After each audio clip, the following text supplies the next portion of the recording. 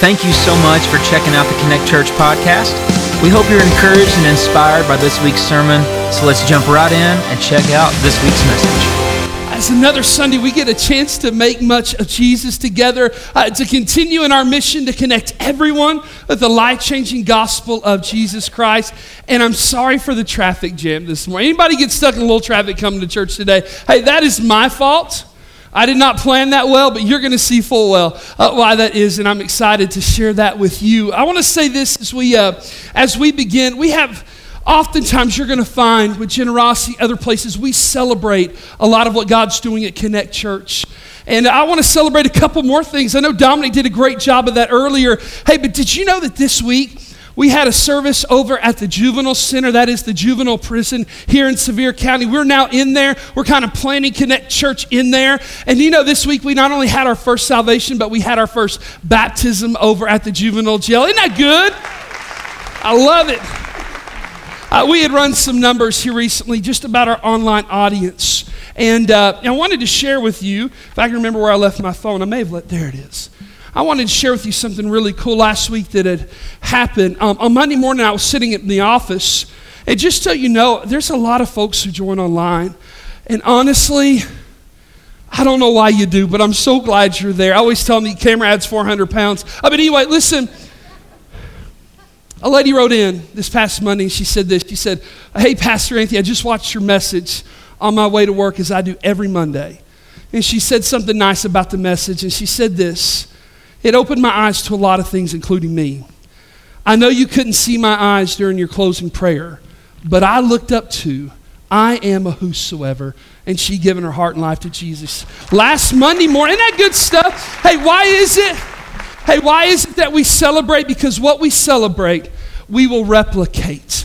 And I want God to replicate that again and again and again in the life of our church. As we begin, and before I get into the sermon today, it's important that I address these rumors of revival that are happening across the country. Places like Asbury College in Kentucky and other college campuses. I've watched carefully. I've read pastor after pastor and article after article on what is called revival there.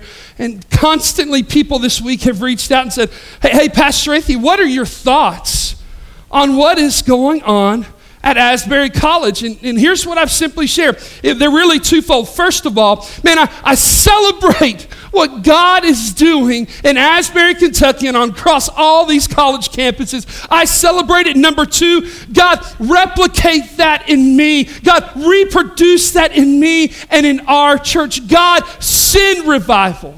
Send revival. I find it amazing that in the church in America, so many churches have prayed for years for revival to happen. And when it does in a place like Asbury, Kentucky, you know what the church is really quick to do? Be critical. God, send revival. I don't know if that's it. That doesn't fit in my box. Man, we celebrate. God, would you replicate that? I had a pastor friend who visited the revival. I've met him and I trust him. His church has been in revival for 1.5 years now. And he wrote some things. He said, here's 6 things that I've noticed about God and revival when it comes to his church. And here they are. Number 1, when it comes to revival, you cannot plan it. Maybe we should stop trying. You can't plan it. Number 2, revival is messy. And the church is all too tidy. Revival is messy. I'd rather have a messy move of God than a manufactured, man-made one any day. Number 3, you won't see revival without risk. Number 4, belief is the fuel that stokes the fire of revival. Number 5, you can't manage it, so don't try. And number 6, I love this. Discipleship must follow a move of God.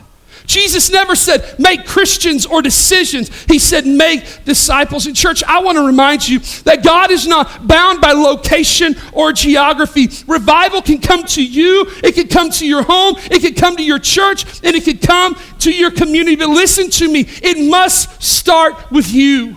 And it must start with me. He later on wrote this. He said, I don't want to be the blood clot preventing revival coming to my family and my church and my community. And then he wrote two simple words that hit me. He says, I was. I was. Church, I want you to hear me in my heart. I do not want to be the blood clot preventing revival from flowing. I want to be the blood-bought believer whose heart is preparing for, whose heart is pleading for, and whose heart is positioned for God to send revival in me and through me in the life of my family, in our church, and in our community. So God, would you send revival?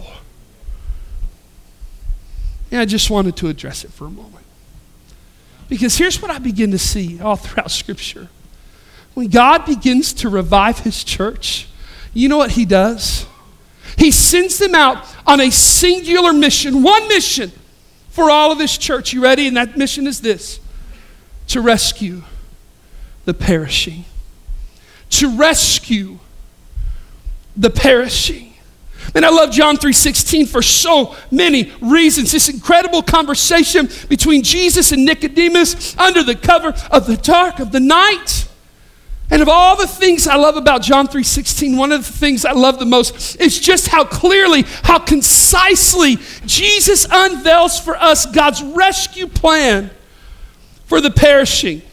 I don't know if you've heard of this verse yet, but watch this in John 3:16. Hey, we've been in here 6 months. You ain't heard it. You wake up on preaching. For God so loved the world that he gave his one and only Son. That, and I'm going King Jimmy here, remember, that whosoever believes in him shall not, will not perish, but have everlasting life. Today we focus on 3 words, one phrase in the life of John 3:16, and that phrasing, those words, shall not or will not perish. Hey, I don't know if you've noticed, but there's a lot of perishing going on around us these days. In the past 2 weeks, over 46,000 people stepped out into eternity when the ground beneath their homes began to shake. There's a whole lot of perishing going on. Even this morning, churches in the Ukraine are fighting off an invasion from Russia to the tune of losing 100,000 civilians in the past year and over 30,000 soldiers. And I'm telling you, there's a lot of perishing that is going on. Every week, thousands of children, their lives taken in the womb. There's a lot of perishing going on. Every day, 150,000 people on this planet step out into eternity. There's a lot of perishing that is going on. But here in John 3:16, Jesus addresses a perishing that is not just physical death, but a death that is far more dangerous, a spiritual death. It is a perishing that happens at the hands of the greatest enemy of our souls, and that is our sin. A study of this word perishing that Jesus uses in the conversation exposes really the internal impact of sin. It is important to note that this word perishing in John 3:16 doesn't mean annihilation or ceasing to exist. In fact, if you were to study it, here's the word in the Greek, apollumi.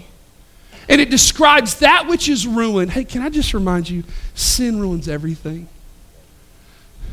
Sin ruins everything and everyone it touches. And you know what this room is? This room is a testimony of just that. Every person in this room knows that story. It describes that which is ruined and is no longer usable for its intended purpose. Guys, what is our intended purpose? You ready? That our life might bring honor and glory to God, and that through Christ we find eternal life in him. And when that doesn't happen, you know what happens? We perish. And so many, too many, are perishing as we speak. You see, I think of how much that sin ruins God's intended design for us. It destroys us.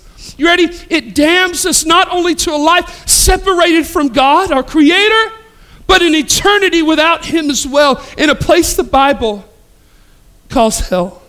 Hey, people are perishing. Perishing, hell, all of it's just bad news. But then Jesus reminds us in the text today of the good news in John 3:16, that believing in him, hey, old Nicodemus, you don't have to perish. For those perishing here today and around the world, hey, that doesn't have to be your story. Because if you believe in Jesus, you will not perish. And I'm going to tell you, in a world filled with bad news, this gospel is some really, really good news. Hey, speaking of the gospel, let me remind you that Jesus perished, meaning this, that Jesus took our sin upon himself and died that we might live. In fact, in 2 Corinthians 5:21, the Bible tells us, for he made him who knew no sin to be sin for us, that we might become the righteousness of God in Jesus. That by believing in him, following him, believing what he did on the cross, believing his resurrection, that we will not perish. We will not die spiritually, but have everlasting life. Let me just sum it up this way. You ready? Jesus did the perishing so that you and I could do the living. Jesus did the perishing so that you and I, so that we could do the living. Let me put it this way. For those who are in Christ, this old earth is the closest thing to hell that you'll ever see. For those of you who are perishing and who will die apart from Christ, this old earth is the closest thing to heaven that you will ever see. It's the closest to heaven you'll ever be. For the person who is here and you are perishing in your sin, you don't have a relationship with Jesus. Your life has never been changed by his gospel. You've never really followed Jesus with your life. Can I share with you some good news? You don't have to continue perishing. You do not have to perish in your sin. Man, Anthony, how do you know that? You ready? You see, for God so loved the world that he gave his one and only Son, that whosoever, that means you, that whosoever believes in him will not perish but have everlasting life. I want to invite you to do something. I want us to pray together. Right where you are, would you just bow your heads, close your eyes with me? And this is going to be different from us, because doesn't this always come at the end? And today I want to stop for a moment, because this is one of the most important parts of our time together. And to say this, that there are some of us in this room, you are dying in your sin, when all the while Jesus died for your sin. You know that you're not in Christ, or there's some great fear that you really are. And listen, today you are perishing. And I just want to stop and just for one moment give those of you who say, Anthony, I'm perishing in my sin, I'm dying in my sin, a moment to cry out for Jesus to save you, because you know what? That's what he does best. If you're here and I don't know that I'm in Christ, I don't know that I've been saved, right now from where you are, would you just cry out for him to save you? Maybe pray something like this from your heart to God. Dear Jesus, I'm sorry for my sins. Please forgive me. Please save me. I place my faith and my trust in you. Thank you for loving me. Thank you for dying on the cross for my sin. Thank you for rising again. I give you my life. Save me from perishing. In Jesus' name, and with nobody looking, some of you just prayed that with me and you cried out for Jesus to save you. We had 6 or 7 in the first service who did. If you prayed that with me, I will not embarrass you. I will not come to you. But if you prayed that with me, would you just look up here for a moment? Can I just see your eyes? I see you, buddy. Ma'am, I see you. I see you, sir. Ma'am, I see you. I see you, ma'am. I see your tears too. Amen. Somebody else. I see you. I see both of you. I see you, young lady. Sir, I see you. I see you. Somebody else, buddy, I see you. Young lady, I see you. Anybody else? That's me. I just prayed that with you. Hey, listen to me. For those who looked up, in Jesus we perish no more. In Jesus, perishing is no longer a part of our story. And I want to ask everybody, and there's a lot of you who looked up today, I want you to do something. I want you to promise me you're going to get a hold of me this week. For those of you who are young, man, talk with your parents about what the Lord's doing in you. Man, I see your parents around you. Talk with them. Reach out to me this week. You can go to the Next Steps tent on your way out. Let them know. Reach out social media, our website, whatever it is. If you looked up at me, I would just want this one joy just to call and pray with you and to help you take whatever next steps of faith you have, okay? Thank you for looking up. I'm excited about what God's doing in your life. Let's connect this week, okay? All right, thank you. Hey, church, I'm going to get everybody to look up, if you will. Hey, first of all, man, can we just celebrate those who made a decision for Christ today? Amen.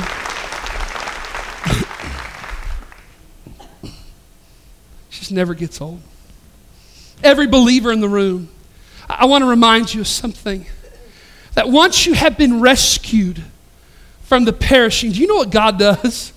He sends you to rescue everyone else who is perishing. Let me remind you of what David Platt would say.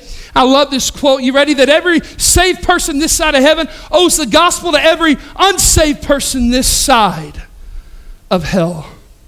Man, that is true. And that is at the heart of rescuing the perishing. According to Compassion International, we find this, that there's a lot of people who are perishing, not just spiritually, but there's a lot of physical perishing going on. That 1 out of every 10 persons in the world lives below the international poverty line. That's over 689 million people struggling to survive on less than $1.90 a day.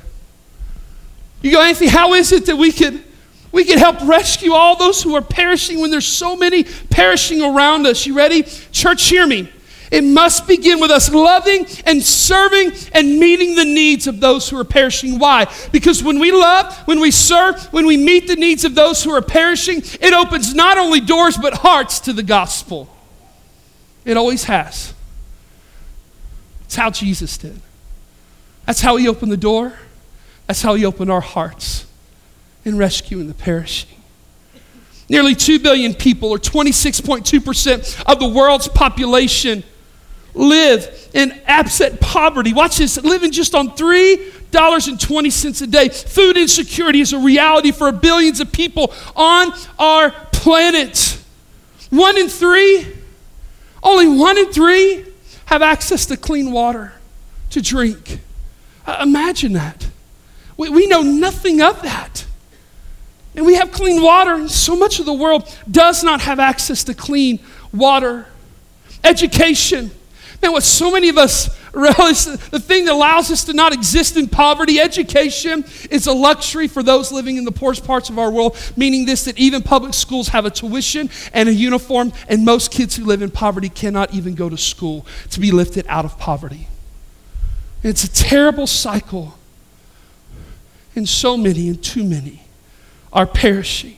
Hey, yes, people are perishing spiritually due to sin, but also people are perishing as well, dying due to the devastating effects of sin on the world around us. So what does rescuing the perishing look like? Well, oftentimes it begins by feeding the hungry. Hey, oftentimes by giving clean water to those who are thirsty. Rescuing the perishing means giving medicine to the sick, education to the poor, job training to the impoverished, clothing the naked, and meeting the needs of a sin-ravaged world, which, let me remind you again, at its end opens not only doors but hearts for people who are perishing to hear the gospel. Hey, can I remind you of a passage that now for the third Sunday I'm gonna share? I don't ever do that, but why am I sharing it again? Because I don't know if we got it yet. I don't know if we're all there yet. Watch this, you ready? What good is it, my brothers and sisters, if someone claims to have faith but no deeds? Can such faith save them? Suppose a brother or sister is without clothes and daily food. If any one of you says to them, go in peace, keep warm and well fed, in a sense, hey, good luck. but does nothing about their physical needs, what good is it? In the same way, faith by itself, it is not accompanied by action, is what? It's dead. It's dead. I introduced you a few weeks ago to Eliani. Aaron, my wife, she sang over here, I believe. She's that beautiful brunette over here. I got a crush on her, all that good stuff, right? So me and her and our 4 kids, 3 years ago, rescued Eliani from perishing through Compassion International. Man, we love this little girl. We write to her all the time, and she writes to us. And here's the letters that we have, that we share. My kids pray for her at night. The sweetest prayers. Her pictures before us. And we love her. 3 years ago, when Aaron and I sponsored her for, you ready? We call it rescue, but for $38 a month. Let me just kind of frame that up for you. You know what $38 a month is to my people at Taco Bell? 2 meals to feed Pastor Anthony, okay? That's $38 a month. For some of you ladies, you know what that is? A small coffee at Starbucks. So let me just frame up what $38 a month looks like. And let me tell you what happened with that $38. You ready? Eliani received, perhaps for the first time in her life, a nutritious meal and clean water to drink. My $38 put clean clothes on her back and shoes that were not broken on her feet. And that's a bigger deal than you would think. For my $38, she immediately had access to medical care and now has continued access. I shared with you about school and tuition. Well, there were 2 things that Eliani did not have, and that was school, and she did not have tuition money, and she did not have a uniform. And you know what my $38 did? It helped pay her tuition, and it helped put a school uniform on her so that she could go to school. She receives specialized tutoring and training at her church, where there she's going to be caught up in school, and as she ages, she's going to receive life skills training so that she can have an income-generating job when she graduates from the program. Most of all, Eliani, like so many other Compassion kids, receive the gospel of Jesus Christ. They get Bible teaching, what gives them the opportunity to have a relationship with Jesus. She gets to experience the love and support of a local church family, a one-on-one relationship with me and Aaron and our kids. And all this with the partnership of a local church in her village that believes the Bible and is going to love on her. When she graduates from Compassion in 10 years at the age of 18, she will be a biblically sound young adult. Her life totally transformed, for she has been empowered, not enabled, to never live in poverty again, and to do so as a believer in Jesus Christ. We sponsor Eliani because in some small part, some small way, to some little girl,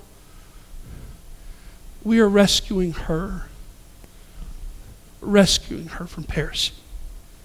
It's one of the greatest joys in our life. You know, alongside of giving to Connect Church, Aaron and I, we give generously to Connect Church, to the Lord through Connect Church. But alongside of that giving, we do a lot of other charities. There is no organization that we are more proud of alongside of our church to partner with than Compassion International. Now, I can't think of something that gives me an exponentially greater return on our $38 than this little girl right here. Before I would lead our church to maybe rescue some kids today, I flew over to the DR with Brother Scott here, who's my eating buddy. We were over there. We shut some restaurants down. It was good. And I went there because I wanted to see with my own eyes. Surely there ain't no kids behind that packet. Surely that pastor's driving a Cadillac somewhere down, right? We get critical. And then I began to walk through the villages. And the poverty in the Dominican Republic is heartbreaking. I love their beaches, right? Some of y'all vacation on their beaches, but behind the beaches, there's extreme poverty, and we see it. And this is the type of life that Eliani lives in. And then I began to visit a local Compassion church. And this is, Compassion fuels local churches.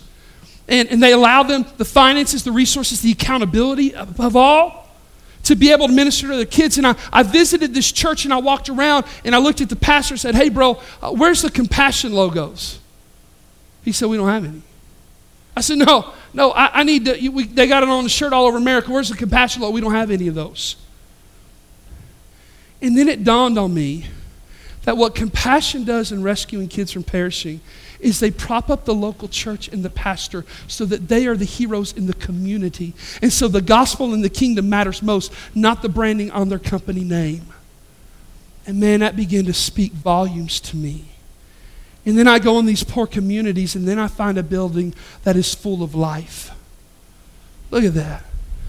These beautiful little Dominican Republic kids learning about Jesus, rescue from perishing. Look at it. They're singing about him and doing motions. And my $38 allows our little Eliani the chance to do that. One of their prized possessions is something we have, but it doesn't look as good as theirs. These are all the letters that we share with Eliani, but when you go on the DR, they find the scarce resources, their binders, and it's filled with my letters, your letters, and they read them. It is a source of pride for them, and it's beautiful. It's beautiful.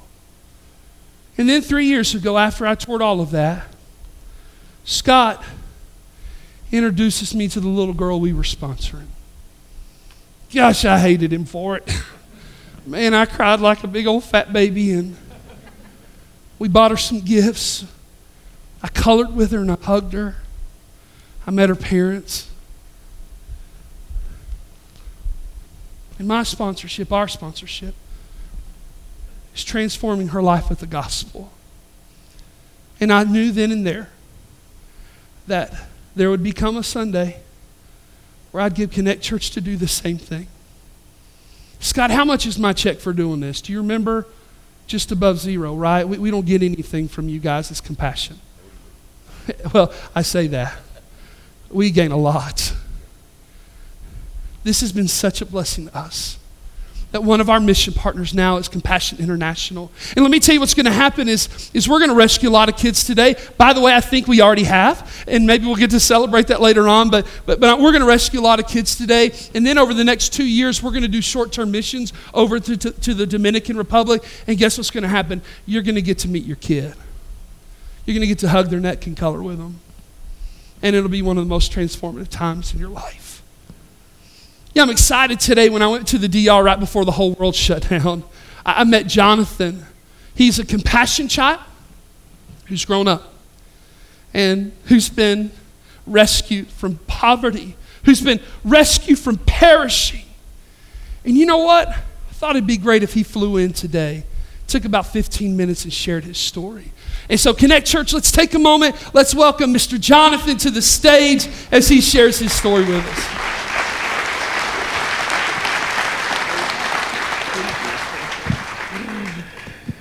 God bless you, Connect. It's truly a joy to be here. Thank you for welcoming to your call, whether it's 95 back home. And well, it's truly a joy to be here. It's good for almost 2 days because I came yesterday. I'm leaving today to get some cold weather and go back to my hot weather. As Pastor Anthony described through the story of his own sponsored child, I grew up in the reality of poverty, and that goes back to my grandparents who were both witchcraft priests in the DR in my country. And basically people will come to their house to find some spiritual guidance, but everything was demonic. Some of my uncles, cousins were named after demons, and that was the reality of my family. A lot of abuse, sexual abuse, and that sadly affected my mom, who after being abused by an uncle, ran away from our family. She wasn't believed of, and so she ran away and ended up homeless, working in a restaurant and sleeping in a table in the resting time. She met my father in that reality, who is an alcoholic who used to go to this restaurant, and saw him as a way out of the reality she was going through. Sadly, to realize he had a wife, 4 daughters, and there was no way. In fact, he wasn't happy that she was pregnant. In fact, he wanted her to abort, and by the grace of God, she didn't do it, and I have the joy now to be with you. But in that process of now she being homeless and in that reality, she didn't have any prenatal care. And that's why I say, poverty hits children from the womb of the mom. And so in my case, when I was born, I had calcium failure. And so my teeth were very weak and they almost fall down. And my mother went to a university, public university, where students could practice in my mouth and I could get the dentist care that I needed, the dental care that I needed for free. And so they will basically get a force jacket, is that how you call it? And tie me to the bed and like 20 students watching my mouth, an open machine thing to keep my mouth open. I am describing a trauma reality now. Is there a dentist today here? I don't hate you anymore. Just wanted to clarify. But in that reality, that was the only way my mother could provide to the reality I was going through. And through all of that, for 7 years, that situation that I described happens for 7 years.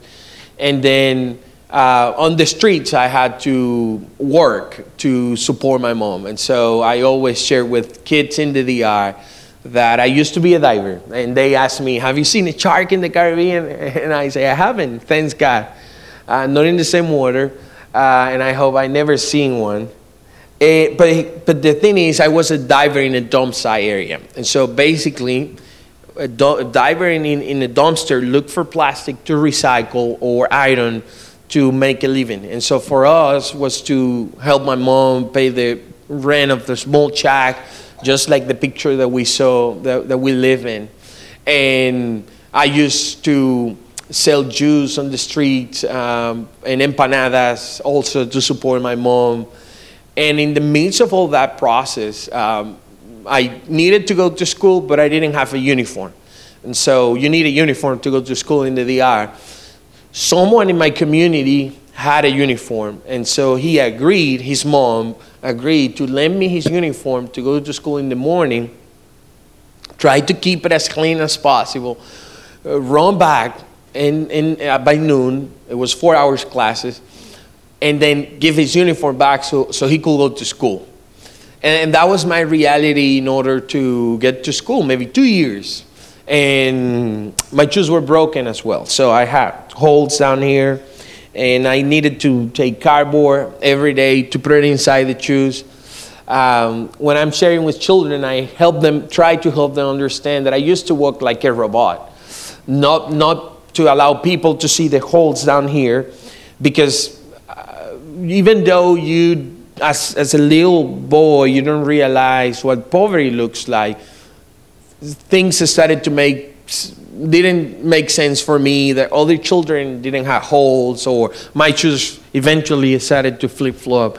You say talkie shoes when they flip-flop? So we say in the DR, hungry shoes. So mine were both hungry and talkie at the same time. And so my mom knew the education was a way out of our reality, and so she will send me to school in that reality. But I didn't get to understand poverty at its highest level until one day, going to high school, and that happened many times, but one day, getting back to school in the morning, it was 95 Fahrenheit, 90% humidity, very, very, very hot and sweating. But then suddenly, approaching to school, I used to walk maybe 30 up to 40 minutes to go to school. I'm I'm feeling cold, just like I'm feeling right now. But at the same time, I'm trembling and I'm feeling weak, and never realized that my sugar level was coming down because I didn't have food the day before. That's why at school they always gave me a cookie.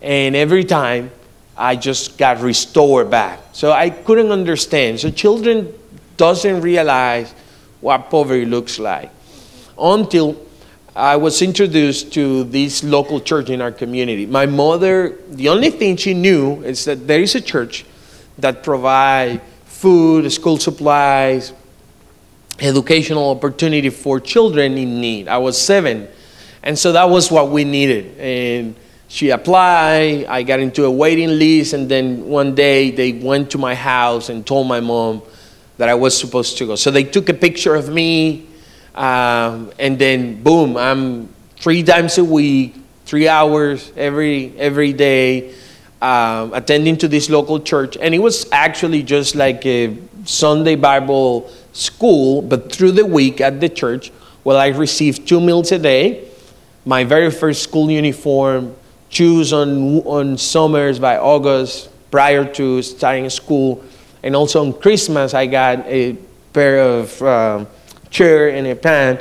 And Compassion then started to support me with the dental need that I had. For those of you thinking these are not real teeth, they are, just to make sure.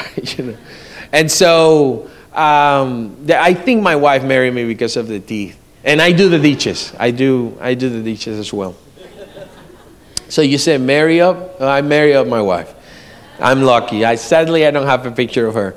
Anyway, so and then suddenly I'm in this program where there's a pastor in this church, and the teachers or tutors, how we call it, the project director, all these people were providing love and support for me. But then suddenly I started to receive letters. And you might think, that's not a letter, that's a paragraph. Yes, or a paragraph. But it was a full full page, and that's what I have now. This is Jamie, my sponsor. She's from Michigan. Good afternoon, Jonathan. Greetings from Michigan. I wanted to send you a little note to let you know that I was thinking about you.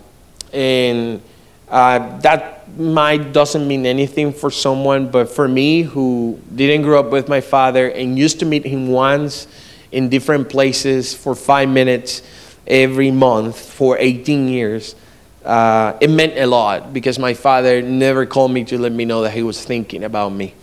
Whatever Michigan is, there is someone thinking about me. And here I have playing 12, 15 years of letter writing between Jamie and I. And then, got baptized, made my decision for Christ. My mom started to be a volunteer at the Compassion Center. And then when I was about 14, that's when poverty hit me in a different level, when my father's brothers introduced me to his family, to realize they didn't know about me, nor his wife, nor my sisters. And 9 months passed, a year, and my father realized I met his family. He didn't know. He came into my community. I got into his car, asked his blessing, and he told me, why you met my family without my permission. Neither you or my brothers have the permission to get involved in my life. You have to understand you're a mistake in my life. And so that's a moment, that's a decisive moment in my life, because I was struggling with the idea of nobody asked me to be born when I was born. I wasn't given a menu. I mean, I wish I could be born in Pigeon Forge with the summer weather, but I couldn't. I was born when I was born, and that was my reality. But I started to struggle in faith in my relationship with my father, and basically hating him. And through the support of my tutors and Jamie's letter, this letter came like a year, 9 months after that conversation. And she sent me this letter. Greeting, Jonathan from Michigan. She's very proud about Michigan. We received our first dusting of snow today on Thanksgiving. Whatever that is, I didn't know. I love turkey, though. I mean, I wish we could have. She explained what Thanksgiving is, though. She says, today is a great day to reflect on all the things that I am thankful for. And you are one of those that I am greatly thankful for. I understood there. And then she says, it is because of Jesus' birth that we can have hope and assurance of eternal life after death. Today in the town of David, a Savior has been born to you. He is Christ the Lord. Luke 2:11. And Christ loved Jamie. So two things in this paragraph letter. This is the translation. You can see, but it's just, again, one paragraph. She's very good at writing paragraph. Two things. On Thanksgiving, whatever that is, I didn't know what that was. She explained, we celebrate. We in the U.S. are thankful about things, and you are, Jonathan, one of those things that I am greatly thankful for. So number one, even though my father thought that I was a mistake, this woman, thousands of kilometers away, in that freezing cold area, cold Michigan, she was thankful about me. And second, my hope and assurance doesn't come from my father who thinks that I was a mistake, but from the finished work of Jesus in the cross. His birth and his death and resurrection provide me assurance not today, but for eternity. Therefore, I will not perish if I trust in him. And that's the reason Jesus had been born to me in the town of David, to save my life. Even though I went through all this poverty, the biggest need that I had was Christ. And I was pushed with that idea with my sponsor letter and the teacher at the church that faced me with the reality, you didn't have a father, but God provided a community of people loving you. And understanding that my father wasn't a follower of Christ and I had to surrender my pride and called my dad one day and said, Dad, I'm sorry to be a mistake in your life, but I wouldn't change who I am. They said at church that God one day will work it out, and today I understand. But you have to admit that I am the best mistake you have ever made. And that was the way for me to, land that conversation because, I understood God. And I understand today even better the fact that I'm here today sharing my own story and speaking on behalf of millions of children in need. God worked it out. I had the blessing to have a wife. I married a compassion tutor. I always emphasize she was not my tutor. No child protection to take care about that. But we were both at the church. I grew up in the same church, so Compassion served there with the church. And so she was one of the teachers. And by the grace of God, one wife, praise the Lord. Making my wife happy is very hard. Two sons, Jonathan David and Jonathan Edwards, 5 and 10 months. Excited that I'm heading back home today, back. But that's the greatest joy that I have. Even though I didn't have a father, I'm a father right now. Growing up my kids to be now men of God, people, godly men of God that in the future eventually will have one wife as well and will serve in their own families. But here's the thing. My mom, while I was at the center, went to university. She's a professor now. And both of my grandparents, they didn't perish. They made the decision for Christ, and they die as followers of Christ. I'll see them one day. That's the greatest blessing that I have received from Compassion. I don't have a package with me, but you will see that. The biggest need these children have. This is what I want you to remember. Every time you sponsor a child, you are enabling a local church in a poor community to spread the gospel to that child and the family, just like happened to me.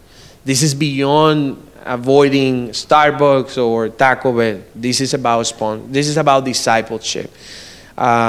Jamie used her letters not only to show about snow or cold weather, but to show the gospel to me. And that community of people, the local church, my pastor, my teachers, Jamie from the U.S., that community made me the man that I am today. I have the joy to work with Compassion in the DR. And so I oversee all the letters that come back and forth between sponsors and children and also visitors who come down to the DR, about 30,000 letters. now having the opportunity to lead that process and to see that happen. Who will imagine that a child considered a mistake will do that? Well, that happened because this is supernatural discipleship work. I hope you consider it. God bless you.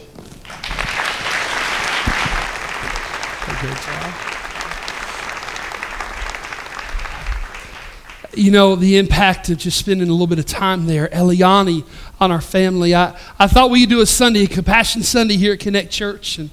And our goal today is to rescue 150 kids. And as parents, we decided to move past just Eliani. We're going to support her, but we needed added a few more. So we decided to adopt a kid for every kid that we have. And so we got into the boxes a little bit early. And there's Anthony, who's my son's age, who Bennett's going to write back and forth with. And we're gonna rescue Yasmin, and that is Sadie's a little girl she picked out. And so Avery now has Nashley, and Chloe will have Eliani. And so for each of my kids, it's a financial investment that we think is going to reach some pretty incredible things. So I know we had some rescue in the first hour, but that's at least 3 that we're gonna rescue. And Scott, you shared with me, it takes about 14 days. So let's talk through Anthony. In about 14 days, he's gonna get a church pastor team contact him and say, hey buddy, listen, you're sponsored. And he's gonna see our picture and learn our name. And you know what, for him who's been out there for 264 days, the wait will be over for him. Why do this? Because whether it's someone in the nations like DR who are perishing, or it's someone next door to us, from our neighborhoods to the nations, those who've been rescued from perishing, we must rescue those who are perishing. Thank you again for checking out our podcast. Be sure to subscribe so you can stay up to date on our services. If you'd like to give to support our ministry, you can do that at our website. That's connectchurchpf.com. Hope you enjoyed and have a great week.